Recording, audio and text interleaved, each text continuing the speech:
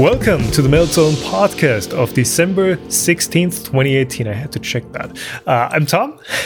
And I'm Stefan. And today we're going to talk about our current projects that we are working on. On other news, we will talk about the new Makerbot method that was just announced a couple of days ago. Yeah, and the only two materials that Makerbot Method printer can print is PLA or PETG. So we're going to discuss which one of those you should be using and which one we prefer overall. In our weekly topic, as announced, we don't always just talk about 3D printing and making, because we're both YouTubers. We sometimes also want to chat about YouTubing and doing that sort of thing. So we are going to take a look behind the scenes and check out what sort of content works and whether we should actually be making the content we want to make, or we should put our priorities somewhere else. All right, Stefan, what have you been up to?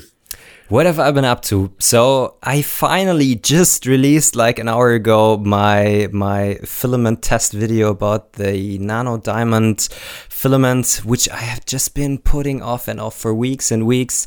But I finally, finished it. I'm kind of happy with the result. The filament is interesting, but not like the holy grail of 3D printing I was looking for. But so I have finally done that, and now I can finally go to new projects. Things like my new Dremel 3D printer behind me that I got provided as a loan unit from Dremel like 1.5 weeks ago, and I can play around with it and see how it performs, and if it would be a machine I would also be interested in. And also something which I have been looking for quite a while is paste extruders. So my channel is called CNC Kitchen. I don't know if I will be doing like food extrusion with that. I'm more thinking in the direction clay extruding.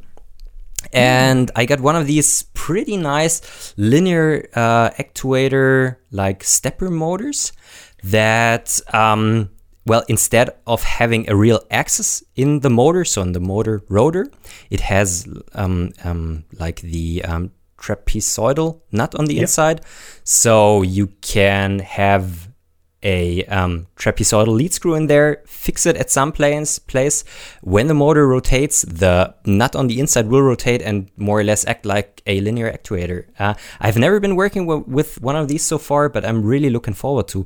And they are unfortunately not as common as the normal stepper motors.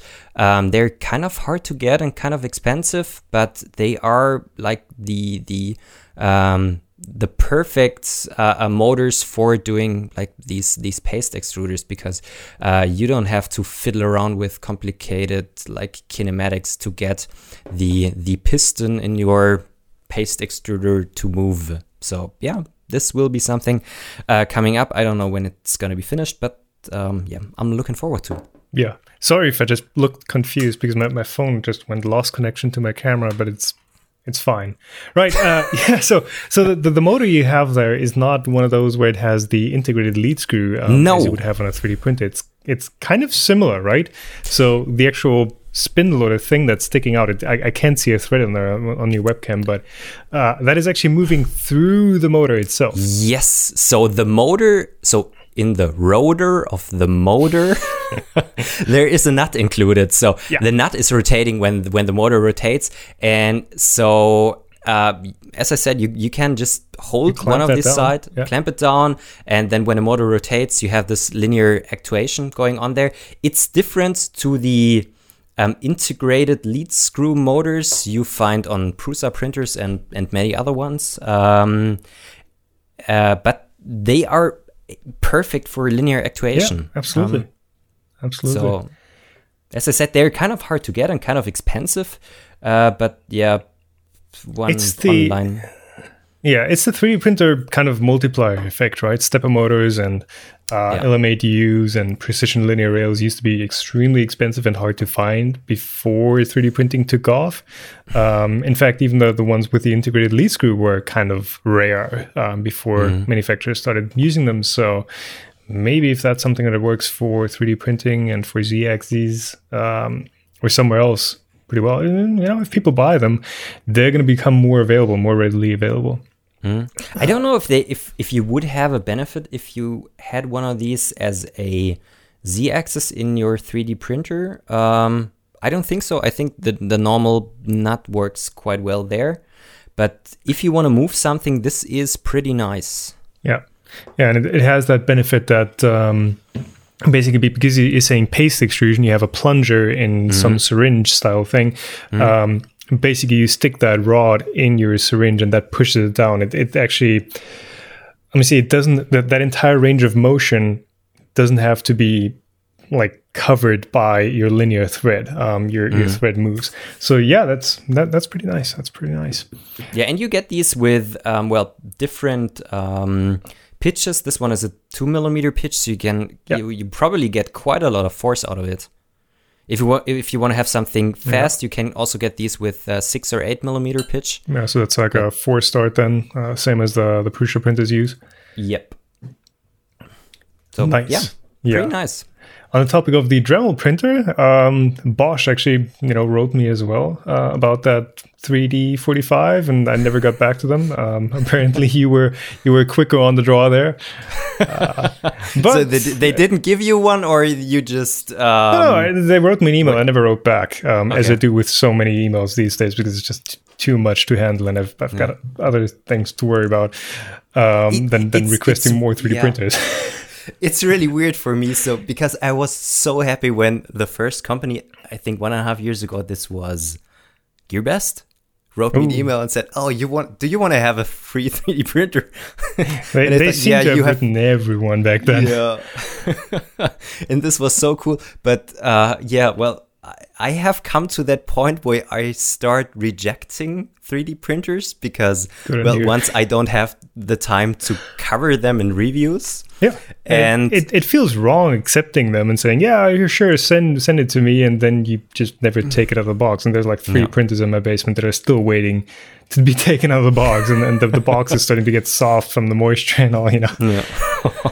And you have to put them somewhere in the end. So I already started putting some of them in my attic. Do you say attic? Attic? Yeah, I think that's a British word. I don't know. I have been giving some of them away to like younger people I know, who I said, okay, I have some of them at home, I don't need them, don't spend all of your hard-earned money on them, just take one. But yeah.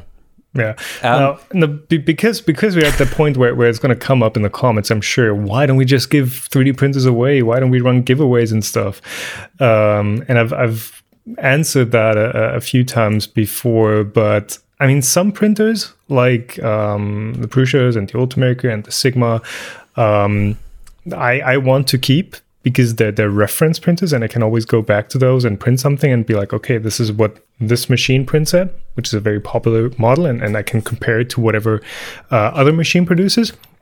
But with cheaper machines, like some of the Chinese stuff that I don't really care about, that I don't need around, because it's just another one of those Sierra 10 or Ender 3 clones, it's, first of all, shipping is crazy expensive. If you if you ship internationally from Germany, it's going to cost something like $50-$60 to ship that print, and that's almost the price of an Ender 3 right there. Then you're going to have to deal with imports and taxes and customs and that mess.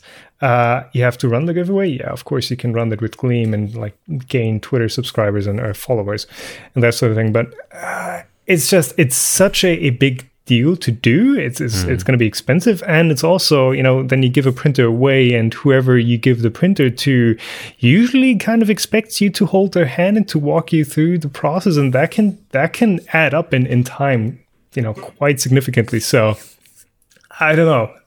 I'm kind of doing the same thing as you are.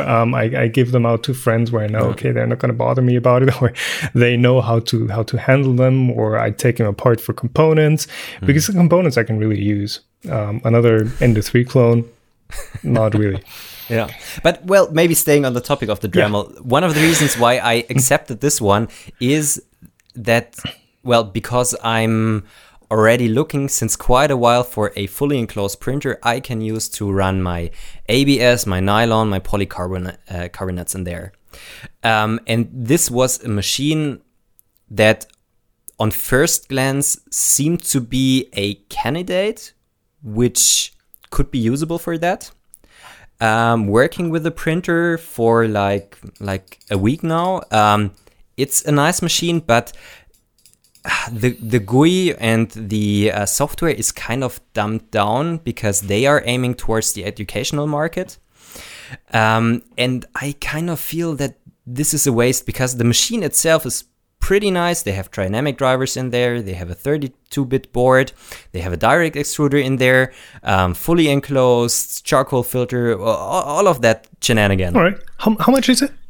$1,500. $1,500. If it performs, that's not too bad for what you get. I mean, the features you're listing down, it sounds pretty nice. Yeah, it's nice, and it is in the well. It's cheaper than an Ultimaker. It's cheaper than I think the Race 3D printers, the Sortrex, which are also going into that direction. Sortrex are actually way cheaper than that. The M200 you can get for $700 on sale at times. So, and you have like a Wi-Fi controller in there. It's like fully print in the cloud, which is working very well.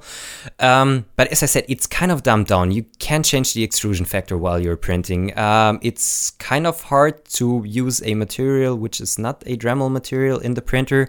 You can't control the case fan. It's working with another material, but changing the settings is kind of a hassle, and you have to turn on an expert mode and everything which is connected to that. I would really love to have this printer with a switch where you have an expert mode and can change all of the same settings as you have with a standard 3D printer, and then I think this would be a great machine. But the problem is, as soon as you have like an expert mode where you allow people to change things, then you have people messing stuff up, and then they're going to come back to your support and be like, hey, this thing doesn't work anymore. Can you please help me fix it? And then you have this whole thing you have to walk through, like, hey, did you actually change this, or did you do that? Yeah. And if you just don't give users that option, you know exactly what they didn't do, at least. Yeah, it always warns me that if you're using other material than the Dremel material, you will void your warranty. Isn't that like illegal, at least in Europe? 2D printer, inkjet manufacturer cartridges, inkjet printer manufacturers have been losing in court when it comes to replacement inkjet cartridges voiding warranties. So, but I can understand that if bad ink is clogging your inkjet printer, if you have problems with the printhead specifically, but if your paper feeder breaks, they can't claim, okay, you've used the wrong ink and then this broke. And that's totally fine. But if the ink is screwing up your printhead, that's fine. And if the filament is screwing up the extruder, okay, I can understand that. Yeah, it's. I feel like it should be the same for 3D printers. Yeah. I don't know. So I think, Dremel, they have all their support network and everything. So if you have a problem with the printer, I guess they gonna provide good support there. So I can understand that they are like taking precautions that not everyone is screwing up their printers because they use their own settings and their own materials. But for me, as a more professional maker, I see kind of a lot of potential that is wasted there. But as I said, I've just been working with this machine for a week. I'll see how it performs and see if there might be use cases for that. And I think, for educational purposes, it is a nice machine because it's enclosed. Kids cannot just stick their fingers directly to the printhead, and the software works fine, the cloud works fine, and all of that. But some wasted potential there. Well, and Dremel is part of the Bosch group, so I think they've got the support and all that figured out. Definitely, yeah. You know what other printer has Wi-Fi and a touchscreen and an enclosure and is aimed towards a less hackery, makery audience? Are you talking about Makerbot? Yeah. Yeah, let's talk about that one while we're at it. So you mentioned the enclosure on the Dremel printer. And as far as I'm aware, enclosure, fully enclosed machines is something that nobody else can do because it's a patent held by Stratasys, aka Makerbot. At least, I mean, I know for sure the actively heated chamber, but fully enclosed, I'm not sure there. And well, I was at Formnext, and I was also taking a look at some professional FDM 3D printers, and lots of them were fully enclosed, and some of them had heating. Some of them told me that, yeah, we are not like, how do you say? They're not patent. They're not. They're not. Yes.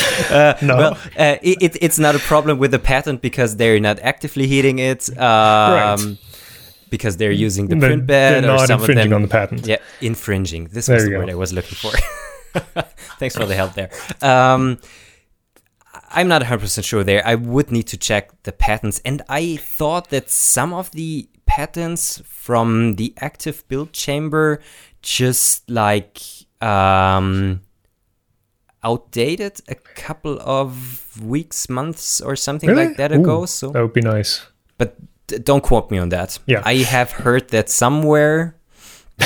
But this could be one of the reasons why more and more FDM 3D printers with actively heated build chambers are popping up on the market, and they are not afraid that Stratasys is suing them for that. But maybe let's get back to the Makerbot. Yeah, so at least Makerbot are claiming, so I'm quoting the website here, designed from the ground up, leveraging industry-leading Stratasys patents, including a heated build chamber, precision dissolvable supports, and dry sealed material base. So they're listing the heated build chamber as a patent that they're using, essentially. So I guess, I don't know. If someone's infringing on them, well, it's up to Stratasys to take them up, right? Yep. The Makerbot method. They've been, going pretty wild on marketing and pushing out that fact that, hey, we have a new 3D printer, and it's been a while since Makerbot released something of substance, right? Mm-hmm. So the method is what they are calling the world's first. Oh, I see that they've taken out the world. It's not just called the first performance 3D printer. The thing is that they never clarify what they actually mean by performance 3D printer. I mean, what defines a performance athlete? What is a performance car? What is a performance 3D printer? Like, bridging the gap between industrial and desktop 3D printing. Well, they are at least saying something, print up to 2 times faster than desktop 3D printers. Compared to popular desktop 3D printers when using the same layer height and infill density settings. Speed advantage dependent upon object geometry. I don't know what is limiting the print speed of current 3D printers? I think we have already talked about that in one of the past episodes, but maybe it's stiffer. Maybe they have optimized their materials that they flow better through the nozzle. Maybe they have a better cooling performance in there that, for example, for PLA, everything solidifies quite fast. I would be interested to see some of these printers printing at 120 millimeters a second, because that is pretty fast. They don't really give you movement speeds here, as far as I'm aware. But let me see that they are explicitly touting a stiffer frame with a steel center core. And there are numbers on it. So print head travel speed up to 500 millimeters a second. So travel speed, not print speed, I guess. 500 millimeters per second, and 50 cubic millimeters per second of material flow rate. That is actually quite impressive. So on a typical print with, let's say, 0.15 millimeter layers and normal speeds, you get something like 10 cubic millimeters max. So if they're saying 50 cubic millimeters per second flow rate, that is quite a lot more than what you get on your normal desktop consumer printers. They do actually have a cost calculator here on the site. And it's not just a cost calculator, it's also a print time calculator. So One of the models that they're showing here is, for example, a maze cube. So like a Hilbert curve infilled 50% PLA, 50% PVA supports 10 by 10 by 10 centimeters. And it's like 4 layers or 5 layers of PLA. Then you have nothing where you need support. Then you have another PLA. It's kind of a snake structure. 10 by 10 by 10. I would have guessed if you print that on an Ultimaker 3, which is kind of your slow to normal speed supported printer, that would take you probably a day to print. And Makerbot are claiming 7 hours single part print time, which is crazy fast. I mean, 7 hours doesn't sound fast, but comparing to what the alternatives are, that could be pretty, I'm not going to say revolutionary, but pretty good in comparison. And really that they're positioning the printer against outsourcing your prints, giving your prototypes to a third party and having them printed on an SLS or SLM machine. That's what they're selling it, and they're saying, okay, you're going to have your return of investment within 3 weeks if you print this many parts a week. And that's really who they're going for. Well, I can maybe talk a little bit about my experience with that, because we have like Ultimakers at work where we do lots of fixtures and things like these. And one of the reasons why we bought more printers was that we had to print more parts. So having a faster printer will help you in, getting more parts out faster. But what else they are aiming towards is, in the morning, you make your prototype and you want to see like the finished prototype at the end of the day. And that could be helping you. And taking a look at the price, $6,500, it might look pretty expensive at first glance, but the new Ultimaker also is in that price range. The S5, Yeah, which makes it pretty competitive. It is probably a direct competitor to the S5. I mean, looking at the S5 also has the enclosure, kind of half enclosure with the doors up front. Similar size, right? No, it's not similar. It is just 190 by 190 by 190 millimeters. Smaller, but yeah. Okay. But I guess the market segment is similar. Yeah. And one of the things is with the PVA supports, this is aimed towards like aesthetic prototypes. So you will not like print fixtures and simple parts with that. They want to have you print like complex structures with that printer. And I think this is pretty nice. The question is, as always with PVA supports, does it take another day to, dissolve the PVA supports? Yeah. Because this is always a problem, at least when I'm working with the Ultimaker or at home with PVA support. If you don't have like a heated ultrasonic bath that is also like... that has a ton of flow through it with a pump or something. I usually just calculate a day for dissolution of like a complex supported part. So what they are showing, basically, that they have this video playing on their side where it's, okay, CAD, print, rinse, and then part. And the rinse is literally just somebody dunks it into water, you have the bubbles splashing up. The next shot is you have the completely clean part that is being pulled out. So... that might be a bit of a compression of time there. But yeah, any type of PLA, especially the stuff that is more easily printable, like the Ultimaker specific one, which this kind of looks like, to be honest, is going to take a while to dissolve, at least to dissolve to that state where it's actually clean. You're going to get it to, okay, I don't see it anymore because it is soaked up water, but that doesn't mean it's completely gone and flushed out. Yeah, that of course is something to add into the calculation.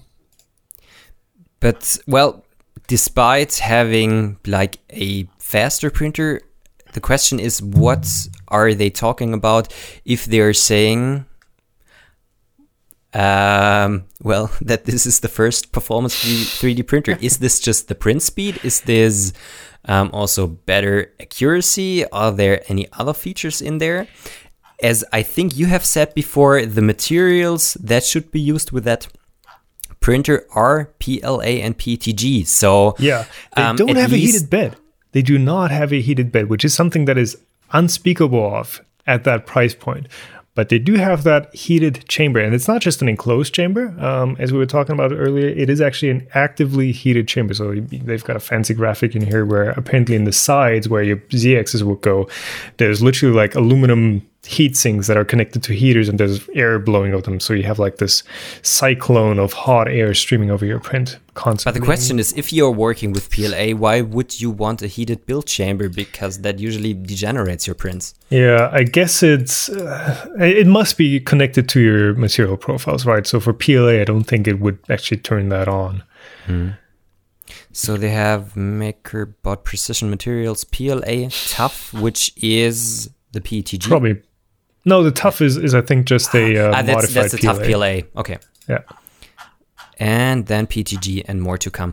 But that kind of limits the materials you can print on that machine, because if you don't have a heated bed, I don't see a real possibility that you can print ABS or nylon with this machine.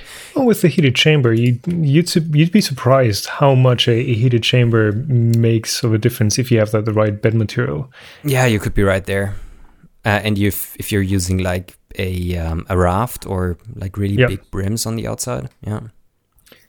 I was looking for the spec how hot that gets, but yeah. But then again, I don't think ABS is really something they're aiming towards, just because ABS has taken such a dump in or decrease in usage over the last years, months.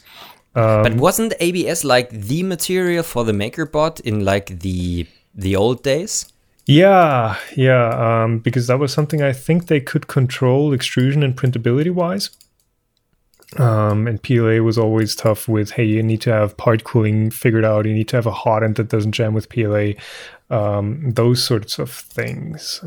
I think it's easier to get to like a low to mid-range quality level with ABS, and then PLA kind of requires you to have a few more things figured out. Yeah. But yeah. But so all in all, I still think that at the moment they are aiming more towards like aesthetic prints, just taking a look at your parts, and less into the direction of functional prints. At least, well, if they're not like temperature loaded and things like these. Yeah. Also, one really interesting thing is, and this is something which I guess also sets that printer off from the Ultimaker, is the dry sealed material base. Because if you're working with PVA, moisture is always an issue. Ultimaker has figured their PVA out quite well, so you can leave the PVA out for a couple of days and it will still remain kind of printable.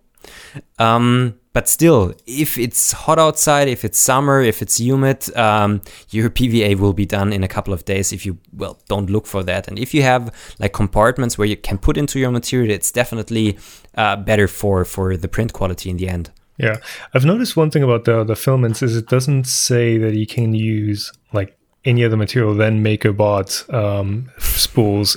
I think somewhere it says that it's like RFID smart spools. Yeah, smart spools with RFID sensors. So I'm feeling like they've actually, and supported materials is just the Makerbot materials. I feel like this is going to be a fully chipped and fully locked down printer. Mm-hmm. But the question is, do you know how much the materials cost? No. Because, you can go to pre-order and get a bundle and kind of see what that bundle would be worth. Let me check that real quick. I think they're the old materials.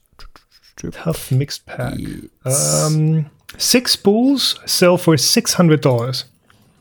So you can get a tough mixed pack. Yeah. 6 spools and 3 spools of PVA. Okay. So 6 spools of a modified PLA plus 3 spools of PVA are $600. So it's... Is that like expensive. Half a kilo per roll, or I don't know. A kilo? Doesn't because say. If you're spending that, so a normal maker, I guess, won't spend that much on a 3D printer. At least I wouldn't. For sure. But if you are a company and if you want to use that printer for your prototypes and it has to work, I think usually spending a bit more on the material and just then have everything working is usually acceptable. And I can understand that in some way. Yeah, it is expensive, but if you buy such an expensive machine, you expect it to work. And okay, they could still have given the user the possibility to add their own materials, but on the other hand, maybe most of them anyways buy the more expensive Makerbot material because they know that it works. Yeah. So it's nah. I'm just checking Ultimaker materials here, and Ultimaker sells for 40 euros per for 750 grams. Yes, for PLA.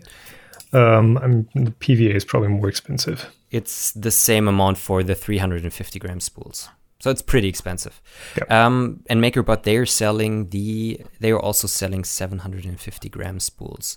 So it is a little bit more expensive than the Ultimakers, but not like that much. Yeah. Well, if it can print faster, that's going to save you money in the end, right?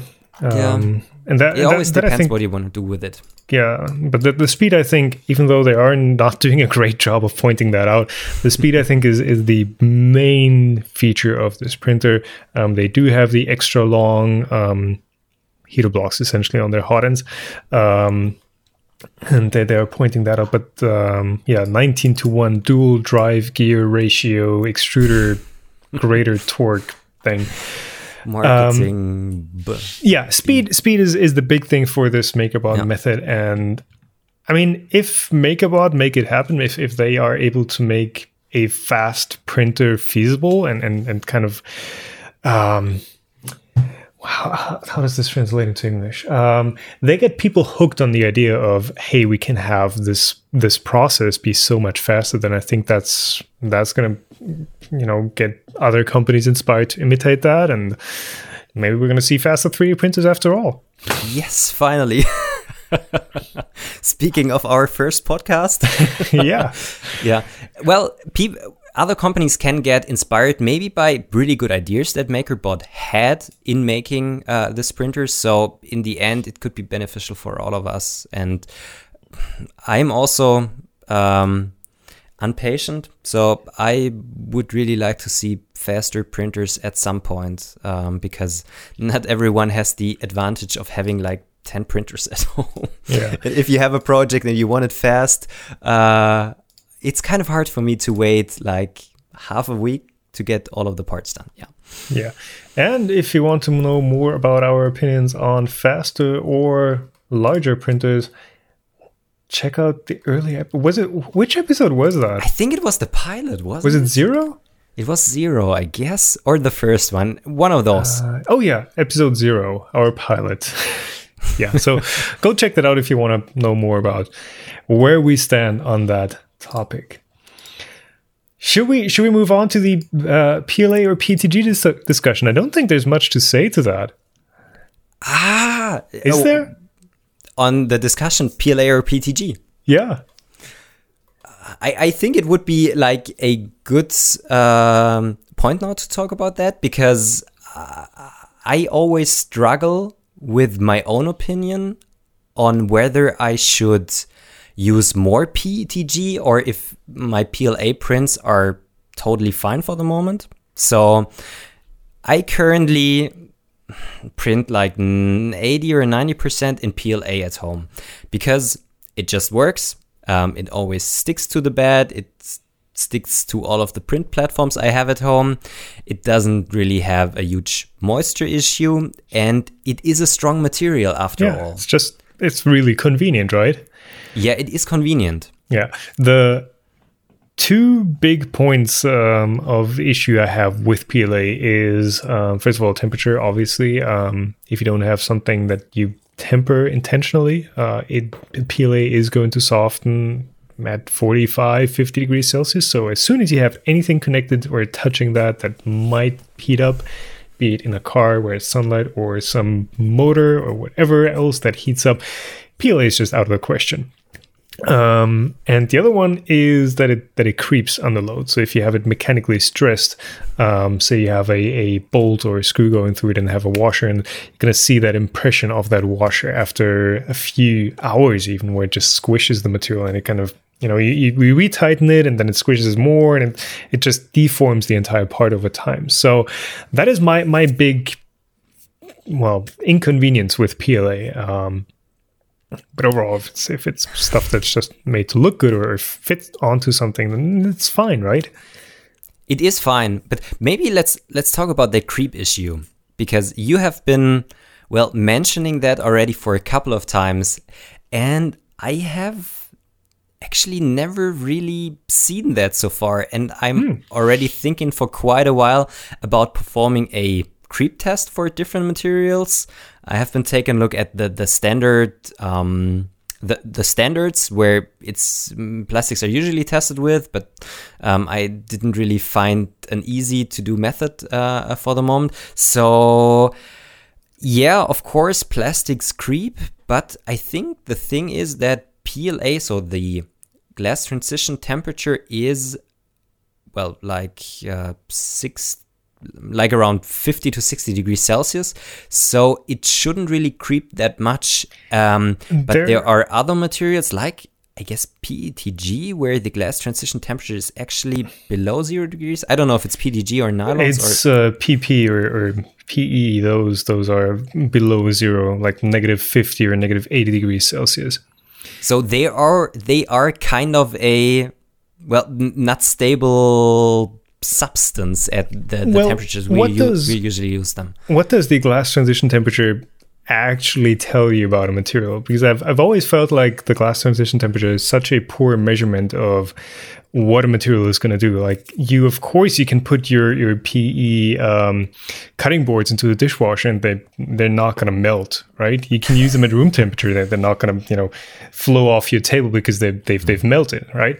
There are other numbers like the Vickert softening point that I feel like are way better indicators of what the usable temperature range of a certain polymer are. Now, for many materials, those the glass transition temperature and the Vickert softening point, they are kind of in the same range. They meet up, but for others, it's way different. They're in entire different orders of magnitude. So. Yeah, I mean, my experience with material creep is just anecdotal evidence, and that's not the best evidence you can have. So yeah, some actual testing on that would be nice. Yeah, I would really like to see that, because as I said, I haven't seen that much evidence with my parts I have done so far. For example, I have clothes hooks downstairs that are like 3 years old, and every day there are really heavy jackets hanging on there. They are still looking the same as on the first day. Yeah, it's always about crossing a certain stress threshold.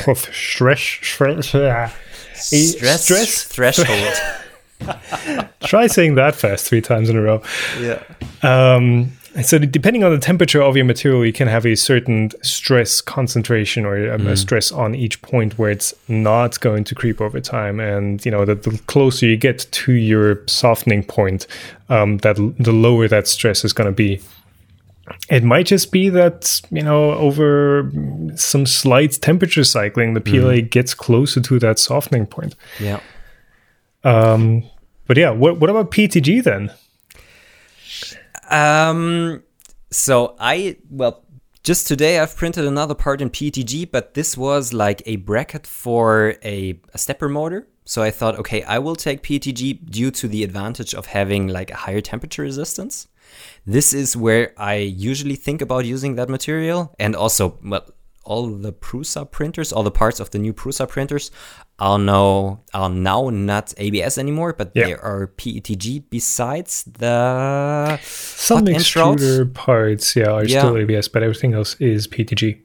So this is kind of a lot of evidence that that material works quite well. It can be used at elevated temperatures. They haven't switched to PLA for obvious reasons so far.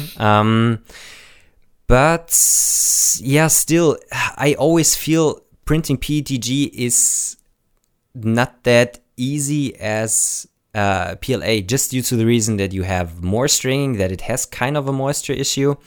I had sticktivity issues in the past, but this was from filament. From my first experience with printing PETG like 3 or 4 years ago. I think this is not the case anymore now at the moment. And if you load PETG fast and it has been taken up some moisture before the printing process, it can be quite brittle. Yeah, that is, I think E3D actually demonstrated that once with their edge filament, where you take it, the prints look almost the same except for a bit of extra string with a wet filament. But overall, you couldn't tell with a finished print, like it doesn't bubble like a nylon.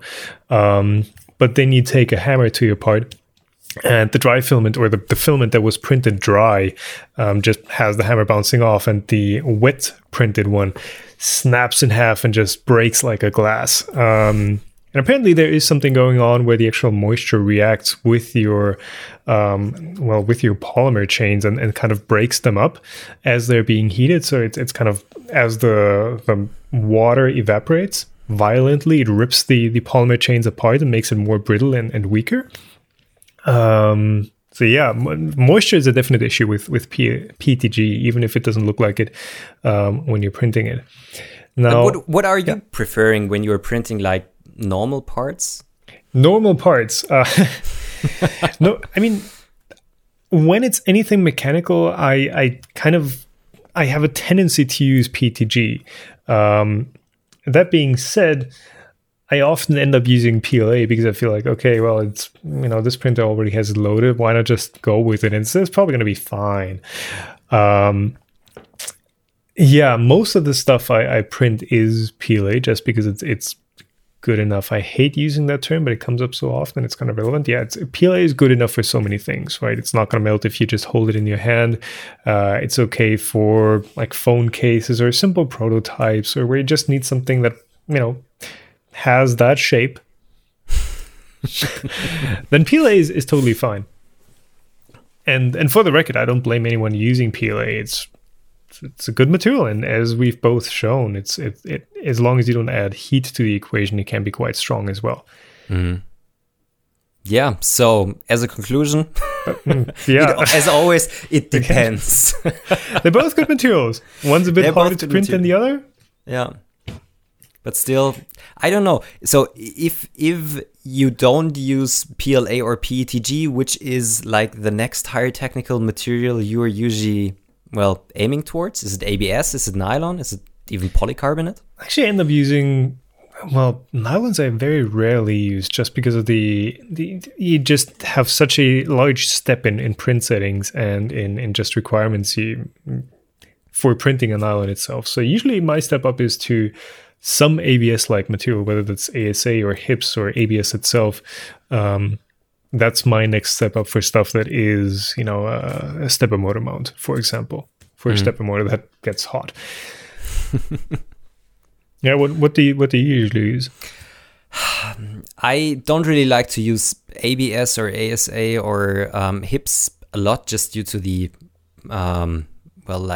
smell issue. Depends on the filament quite a lot. It depends on the filament, yes. And as we have talked before, this is one thing I would have liked the Dremel printer to be, like a printer fully enclosed, charcoal filter, particle filter in there, and then I can even print ABS parts in my office. I have an enclosure down in the basement that I use for printing ABS, but I also rarely do that. To be honest, I mostly go to nylons because I have a dry box that is usually loaded with nylon. So I just get the Bowden tube out of there and then plug it directly in one of the printers. And that's usually working pretty well. But it is definitely a step up. You sometimes have like issues that the part doesn't want to stick to the build platform, but there are also new print sticks to help that's working. but yeah, it's a step up. And well, nylon or ABS is usually the material I aim towards. Yeah. It's that specialty solution for where our other materials don't work. And, it's not the preferred choice. Nah. Right. And the this or that was about PLA or PTG. So cool. PLA plus or tough PLA is something, if you have a more mechanically loaded part, you should be looking towards. It still has the temperature issue, but it is way more ductile and how would you say? It can take a beating. Yeah, it's more impact resistant. Basically. Though I've not had the best experiences with the modified PLAs because they some of them just didn't end up being stronger than the PLA. They ended up being way weaker. The more ductile, yes, more impact resistant, but the actual tensile strength just took a dump. But that's going to very much depend on the specific material used, because every manufacturer has put something else into their modified PLA material. Yep. You're right there. All right. Weekly topic, YouTube.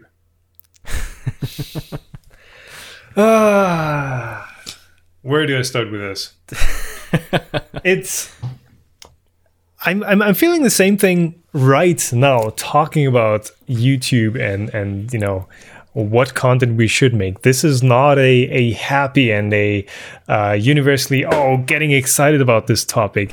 This is something serious and something that doesn't really have a solution that makes everyone happy, and that is also a problem on YouTube itself. If you make content that doesn't adhere to that rule, if it's not content that makes everyone happy, it's not going to get as good of a response. But let's start from the basics, right? We've both been making YouTube videos for a while. Yeah. You have been making YouTube videos as a full-time YouTuber for like 1.5, 2 years now? I think 2.5 years. I've lost track of time. 2.5 years. Oh my God, we're getting old. Yeah, I can feel it in my back. I spend like 8 hours a day in this very chair, and it's... So you are way more dependent on making videos, making revenue out of videos, getting views from your videos than I am. For me, yeah, it's kind of a nice bonus, and it's getting more in the direction that I'm thinking about. Is it worth spending more time and maybe making this thing like also a full-time job for me? But at the moment, it's a bonus, and it's like a personal thing. If videos get a lot of views, I'm happy that lots of people like the content I make. Yeah, but and for your content has been doing really well.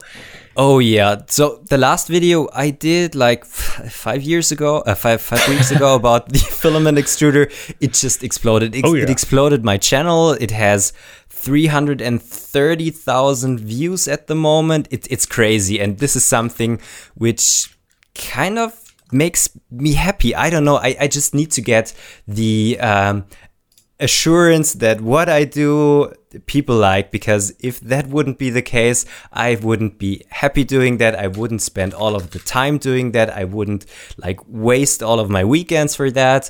Yeah. So yeah, at the moment this is great. This is great. But the thing is, most of the time, this is like your one shot, like your one viral video, and you need to be aware that the next one probably won't be like that. And you don't have to be upset if that happens. Yeah, so how do you right now decide what content you make and what you just do yourself and don't make a video about? Well, since I'm kind of time limited, I don't really do that many projects anymore that don't get videoed, unfortunately. This is something I'm kind of upset about, because making videos about your projects always like takes 5 times as long as you would just do it. But still, since I am in like the position where I don't need to make videos for making money, I try to do things I'm really interested in. But still, the things I am usually interested in are things where there isn't that much content around, and where I think other ones would be interested if they would see what would be possible there. So filament making, recycling, 3D prints was something where I've always read some small things. Is it possible? Is it not possible? The ones are saying this, the other ones are saying that. So I wanted to try it out on my own, and I wanted to show like my experience with that, and maybe that way inspire other people. So this has been a topic many people were interested in, and it just, I wouldn't call it viral, but it went kind of well. It did do pretty darn well, yeah. But, well, it's just not always the case. The other topics that I'm choosing, as I said, are things where I'm just interested in. We've been already talking about the paste extruder. I want to make my own espresso cups with clay that was extruded from my 3D printer. There is some content about that already around, not that much, so I think it's worthwhile. It's just working in that direction, but it's also something I'm really interested in. I wouldn't really like to make videos about things that I don't like, because I need to find the motivation to do these videos.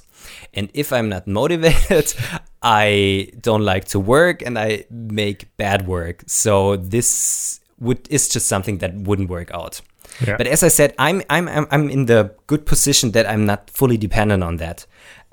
So the interesting thing, I guess, at the moment is the question: how are you usually tackling that problem, or that like issue, vicious circle? What do you cover and what do you not cover? Yeah. I mean, we all only have so many hours in a day that we can put into work. Because I mean, for me, this is my job, right? This is my only, currently my only way of generating income, right? Making videos, putting it out there, getting the support from Patreon, getting the ad revenue, sponsorships, affiliates, all that sort of thing. So for me, I really have to decide, okay, what do I put my time into? Is it the stuff that I feel like is important to cover, that I want to cover, or is it the stuff that I see is getting views and that I see people will watch and that it will go viral? And in the last, in pretty much the entire time that I've been YouTubing, I've always done that, where I just pick stuff that I was interested in and things that I thought were important to show out there, like recently the interviews with Adrian Boyer or Gino Heuske, or covering some of those things. And the entire reason why I'm bringing this up is because those videos have performed rather poorly. I've been getting really good feedback about them. Like, people were loving them. Not a lot of people were watching them. And I don't blame viewers for this. I think people would be really interested in that. I blame it on just the algorithm, as so many YouTubers do, but it's a real thing. It's those niche videos are really hard to justify pouring the time and love and effort into. So at the point where YouTube is your job and where it is a business, from a realistic standpoint, I've talked to different people about this, and they all are like, hey, you should really do this, and I'm like, well, that's not what I want to do. But really, you have to go in and say, okay, this video is probably going to perform this well, and it's going to take me this long. Is it worth it? Like, I've not published an Ender 3 review yet. Creality Ender 3. I'm sure that would get, I would easily get 6 figures in views. But I've just felt like, okay, there's so many things still up in the air. Like, what sort of company is Creality? And that recently we've started figuring that out, and they're not as bad as some others. And it's tough, man. Well, the thing I'm always trying, and this is which is really hard for me from time to time. You create quality content, and the thing is, you need to get the viewers to watch your content, and it is a little bit bribing them into clicking on your video, and this involves creating clickbaity titles and clickbaity thumbnails. Yeah. I really often feel bad about that, but I feel bad about doing these because it would be better if I would not have to do them, but they are necessary at the moment because otherwise you don't get any views. Absolutely. If it doesn't, well, here's some rules, some fixed laws of YouTube. It's like if you have the best, the most, the world's insane, if you have anything like that in your title, you're easily going to get 3 times or 4 times the views, even if the content is exactly the same. Yeah. But also, it's not just getting people into watching your videos and then realizing, hey, this is actually good stuff. It's also about, what I started this segment with. It's about positivity, and I know a lot of like the big guys, Casey Neistat, Peter McKinnon, those guys that I do look up as YouTube stars. No, as people who have successfully mastered YouTube.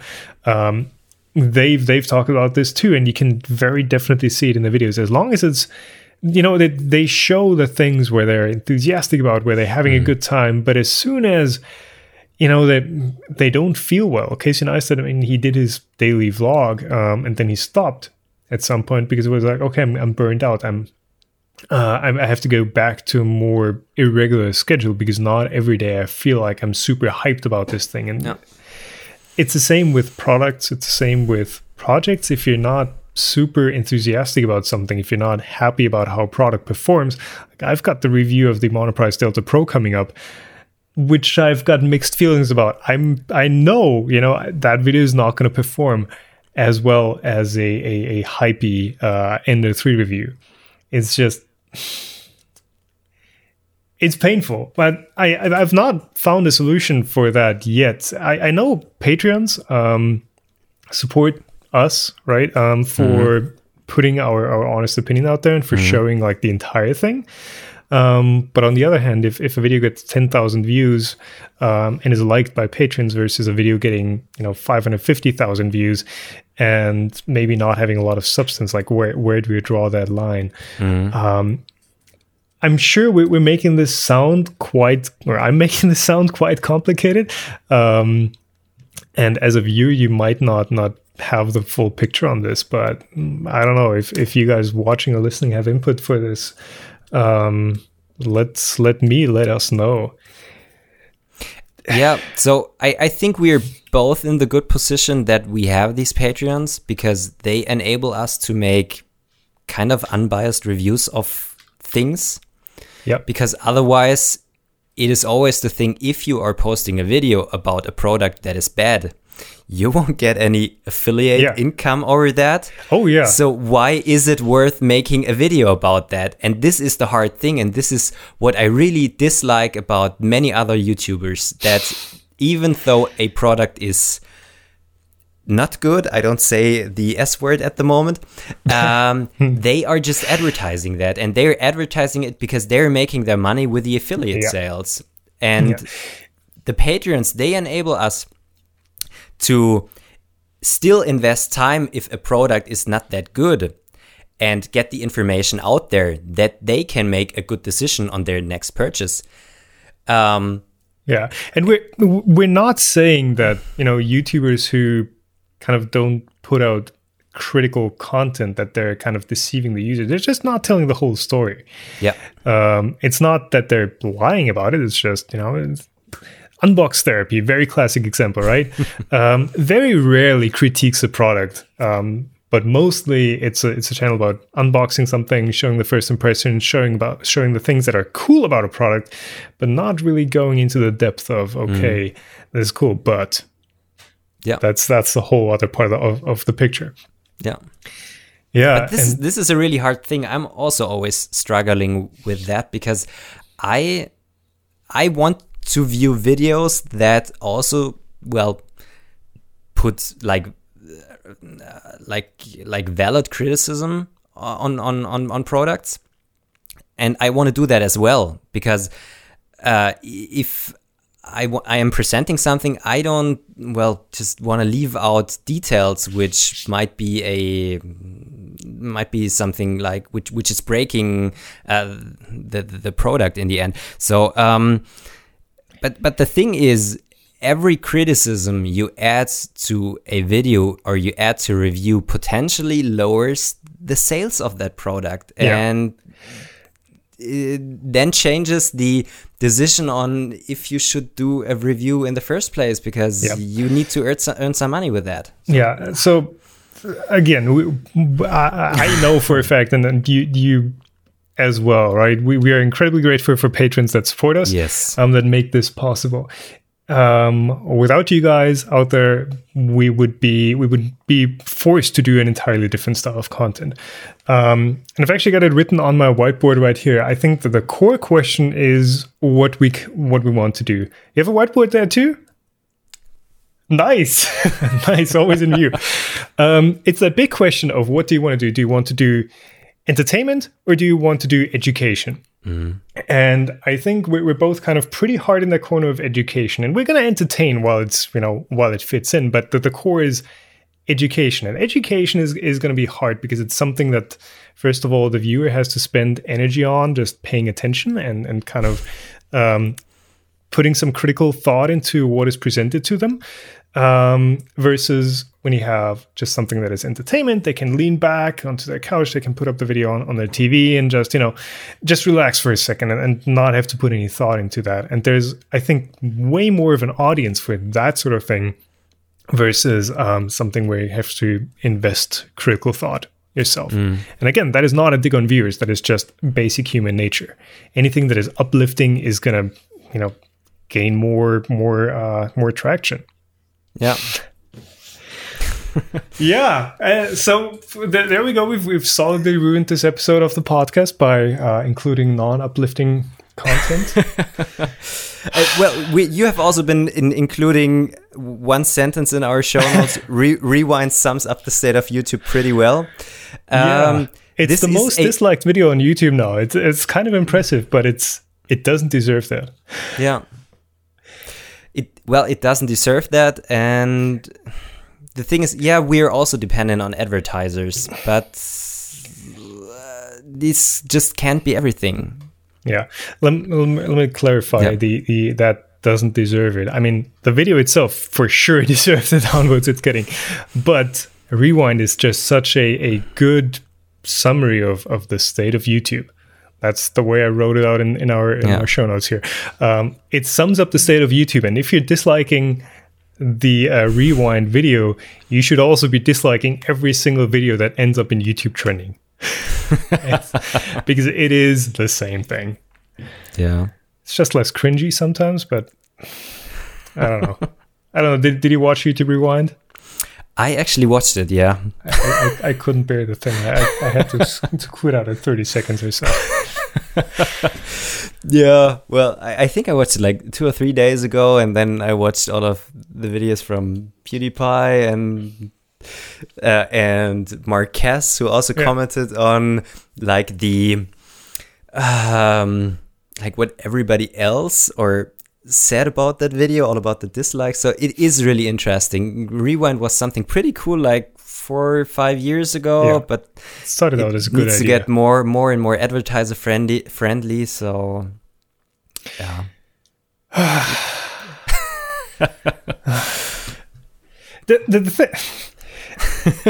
Neither of us want to put out the idea of YouTube is dying because of advertisers, and it's such a, because we depend on YouTube. Well, you don't depend on it as much as I do, but we would be cutting off our own legs if we were dooming YouTube here. YouTube is good. YouTube is great if you put out the right sort of content, and if you shape the platform to what you think is right for it. Yeah. And there isn't any real alternative for that. There's Facebook video or something, right? Yeah. Well, at least the videos I get in my Facebook stream are way worse usually than anything that is in YouTube trending. I don't know. I rarely open up Facebook. I can't comment on that. One of the reasons why I started making YouTube videos, because I really like YouTube as a platform for gathering information. And there is lots of stupid videos around and videos that don't deserve the views. But on the other hand, there are so many creators that spend so much time on creating really great content. Yeah. And we're both adding to that, I hope. Yeah, I was going to say, at least that's our goal. That's what we hope to do, right? But it is just sometimes hard making good content and seeing other ones who make like bad content. Oh, yes. How do they put it? No. They get much more out of making bad content as you're spending your time on making good content. And this is kind of hard, but still... at least what we consider is good content, right? The platform is the judge of that. If you don't get the views, it's not good content in that sense. Yeah, it can hurt seeing a video that is, super sloppily done, that is incorrect in the information it puts out there, that just doesn't have any value to the platform. At least I don't think it does. Seeing it take off so much versus a video you've literally put, a full week into and kind of got frustrated at it and like, ugh. Then you put it out there and you think you've produced something good and it just, it takes a dump. But, well, that's the reality. So what I'm going to start doing more is first of all, I do have, I think I've talked about it. I do have an editor editing for me that I can just shoot content over to, shoot some shot stuff to, and be like, okay, please edit this. I don't want to have to deal with it. I don't want to, spend my energy on dissecting that video and having to deal with it. So I can stay positive. I don't have to get frustrated on editing. By the way, Premiere Pro is a bit more stable now. I with feel like. The 02 release or something like that? Yeah, there's some updates made it a bit better. But yeah, editor. And also I'm going to be putting more effort into scoring videos, into prioritizing videos and making sure I put my energy into shooting and producing the right stuff that is both informative and worth the time to invest into it. And I'm actually not sure. I mean, I've mentioned it before, the Rap documentary that I've already spent so much time on. I'm not sure where that's going to fall on that scale. I'm afraid it might not score well in the, is going to get views. People are going to be interested in it, and it's going to be a ton of work to produce the content I've already shot into something that is watchable. I'm not sure if that's going to be worth it. So, yeah. Have you ever thought about making a Kickstarter or something like that for it? Like seeing if it is worth doing, if there are enough people who are interested in that? I would feel bad about that because I already have community support from Patreon, and it's like, okay, you're getting paid from these guys. Why do you ask for more money here? I'd have to make a really good case for asking for extra funding for that. No, you're totally right about that. I think it will be something that is interesting. It always depends on, well, how you put it in the end. If you can get people who are watching directly from the beginning involved in everything, but it's tough. It is tough, but I think at the moment there is nothing in that direction. Well, somewhere in a condensed manner where people can get informed about that. Yeah. I mean, that topic, that Rap doc is such a big topic. It's such a big burden, or burden is the wrong word. My expectations for that piece are so high because it's such an essential piece of what 3D printing or why 3D printing is. And it gives so much context to everything else we do. I don't want to rush it. I don't just want to throw it out there. I do want to put the hours in if I'm going to release it. I do want to do it right. And that's going to be at least a month or two of editing and putting that into, which means less content on the regular channel. So I'm really looking forward to that. Maybe some other viewers will have the question, will this maybe, if you spend that amount of work in there, also something that could be released also in German? Have you ever thought about that? Ooh. I mean, the interviews I've shot are of course all English, so I'd have to dub them or give them subtitles. Subtitles?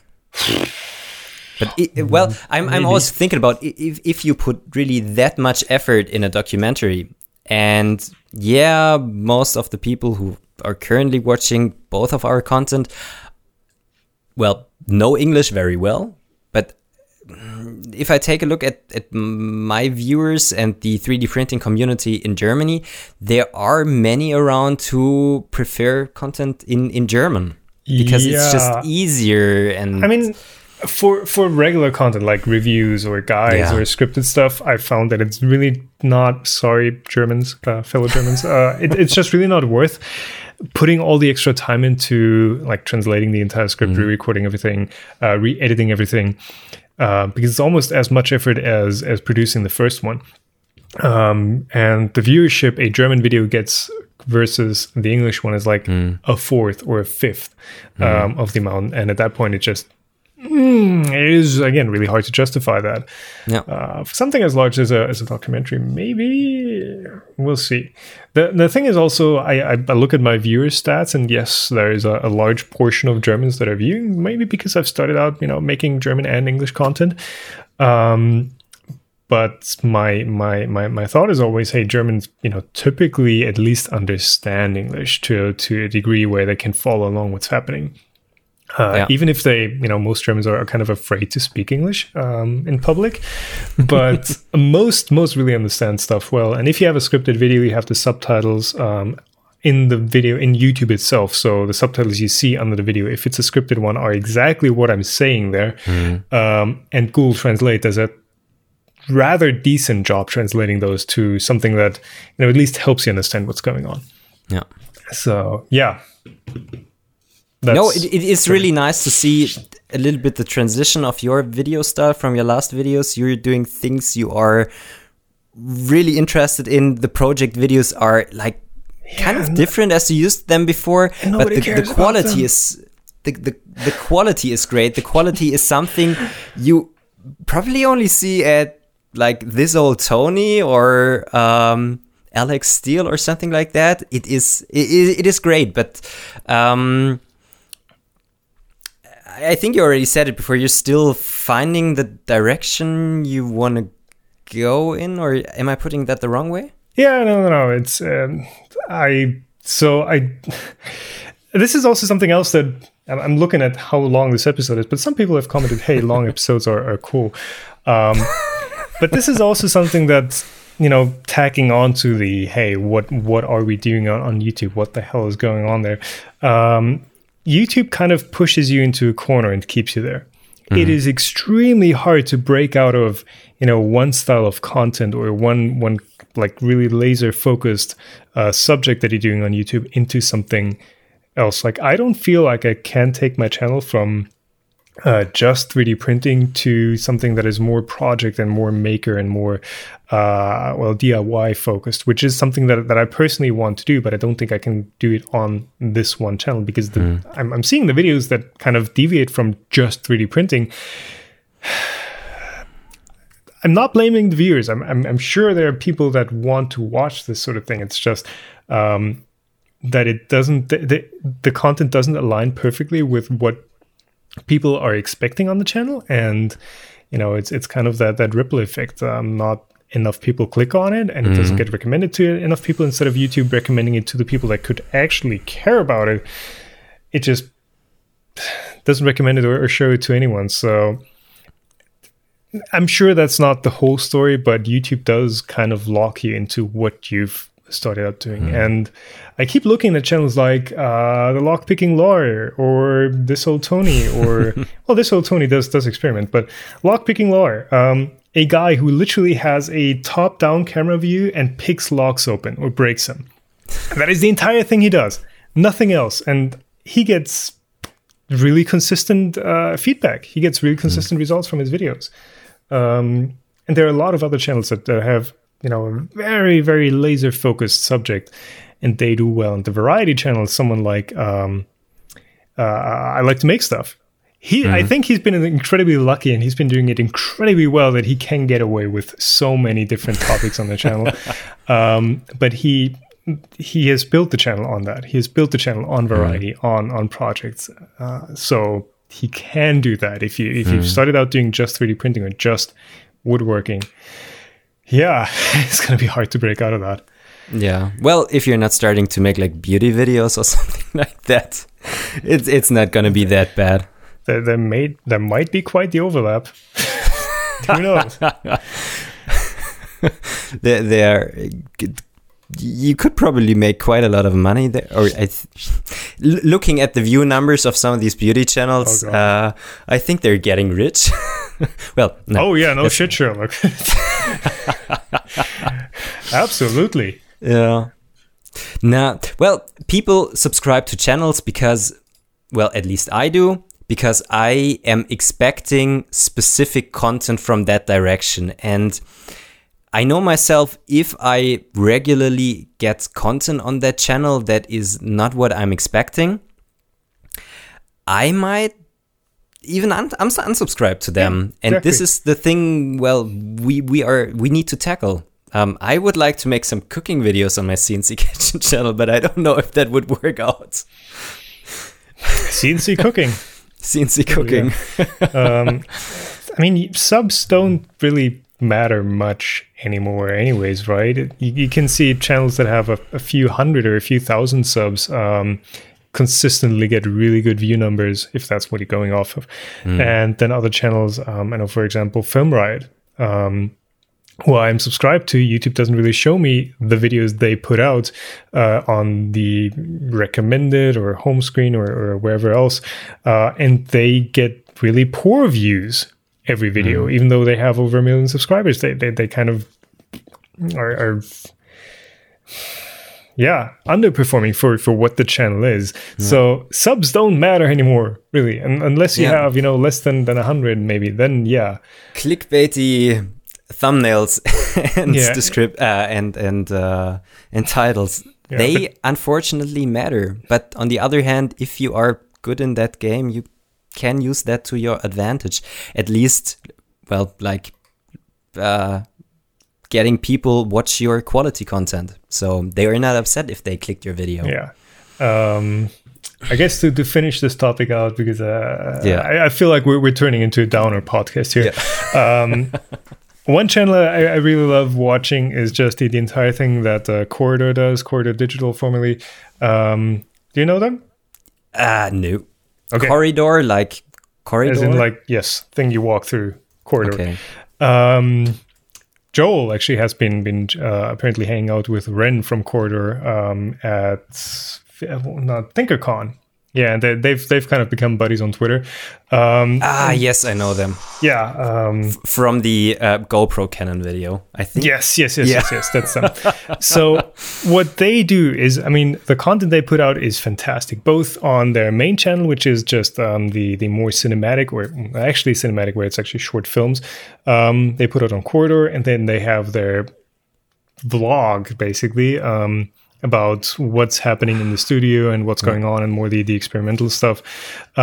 They put a ton of work into titles and thumbnails and descriptions and kind of focusing on actually getting the video out there and getting it seen. But also the content they put out is really well produced. It is fun to watch. It is educational sometimes. But I think if you have good content, you can get away with making loud content and thumbnails, titles and thumbnails that engages viewers. So yeah. Recommendation for you listening and watching, go check out Corridor and the Corridor Crew, I think is the new name of their vlog channel. And they've recently also started a podcast. How coincidental. Maybe we can link that below. Yeah, I'll do that. I just don't need to. I just shouldn't forget about it. That. Here. Yeah, perfect. Corridor podcast. I guess taking a look at the time, I think we should stop the podcast for today. Yeah, just it's almost 8 p.m. listeners. here. Yeah, just that our listeners are not getting that upset about a podcast which is now 1 hour, 20 minutes long. Hey, pro tip for listeners. If the podcast is too long, pause it and come back at a later time. If you can't watch it in one sitting, or in one go, just watch it in 2 parts. Like you can take a break of a podcast at any time. It's and you can also listen to the podcast with your favorite podcast player on your phone, so you don't actually need to sit in front of your PC, tablet, or something like that. So just when you're cleaning the house next time. Doesn't YouTube Premium also have background play? It has. Yeah. But I haven't used that so far for podcasts. So you can also subscribe to YouTube Premium if you want to listen to our podcast. Totally. Yeah, the podcast is now monetized. We've passed that magical threshold. Yes, we're getting rich. We are getting rich. We have already made $1, I think. let me check the stats here real quick. I think it was 83 cents when I just checked it. Last time I saw it, it was 52. So we've made another 30 cents. Let me see. 81 cents. Ooh, we are getting really rich. Yeah, 81 cents. And actually, the surprising thing is YouTube Premium revenue is more than half of that. So in case you're wondering, hey, does YouTube Premium, take the cash for itself and not share it with the creators? No, YouTube Premium is actually very good in how much they pay out versus how much the regular ad buyers, I guess, pay and how much the creator gets. So yeah, YouTube Premium definitely is something that is good for creators. Yeah, I gotta admit, I'm subscribed to them just because I don't need to watch any ads anymore and I don't have to use an ad blocker. And since I also see that I'm getting quite some, substantial, I don't want to say substantial, but some of my revenue is from YouTube Premium, and so at the moment I'm still subscribed.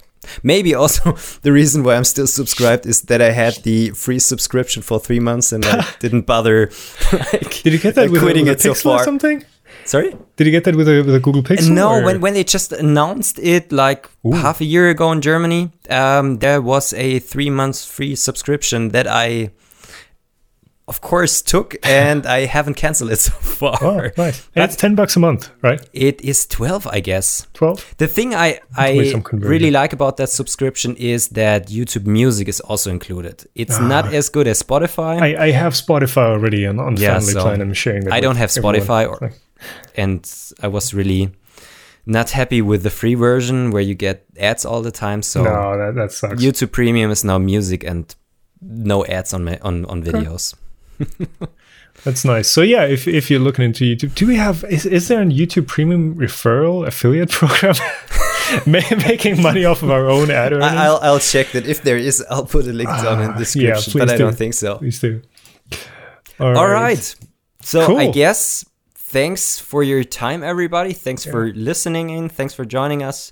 Yeah, sorry about not talking about 32-bit controllers.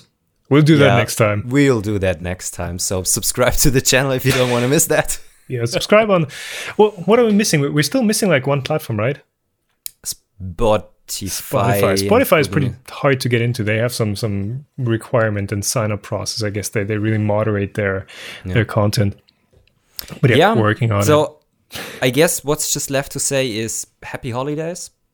Yeah, we might be back before New Year's. We're not sure about that so far, but we'll be back in 2 weeks. Yeah, as every time, right? As 2 always. weeks. 2 weeks is working out pretty well. Yep. All right. Cool. So thank you for your time, Stefan. Thank you for your time, Tom. And see you next one. See you then. Bye. Bye.